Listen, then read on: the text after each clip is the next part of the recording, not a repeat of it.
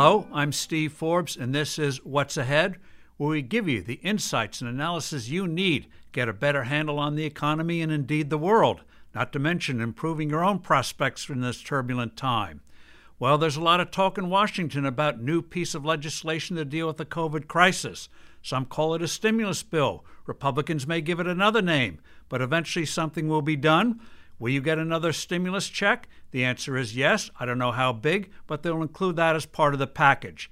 Here are several other things they should include in the package. Biggest thing is suspending the payroll tax. This would give employees an immediate raise of several $1,000s a year. It would sharply reduce immediately the cost of employers of employing people and hiring new people. If Congress won't do it, Donald Trump should just suspend the tax for a year. Now, theoretically, that would mean people would owe the money a year from now, but in reality, politically, that's never going to be collected. So one way or the other, let's do it. Another thing that should be done is providing a shield from frivolous lawsuits to businesses, especially small and medium-sized businesses.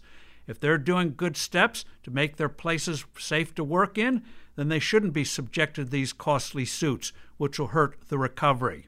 Another thing that should be done is getting rid of the obstacles, bureaucratic obstacles, to small businesses getting loans and grants from the government. There's a requirement, for example, that a business must spend 75% of the money on payroll. Well, for a lot of businesses, their biggest expenses are rent, utilities. Give them flexibility. Now, the government could do that right away, but if they don't do it, Congress should.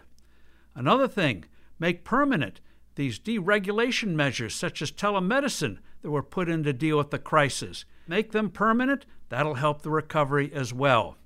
As for the rest of the package, keep it to a minimum. Let's do what works. I'm Steve Forbes. Thank you for listening. And don't hesitate to send in suggestions or topics. See you soon.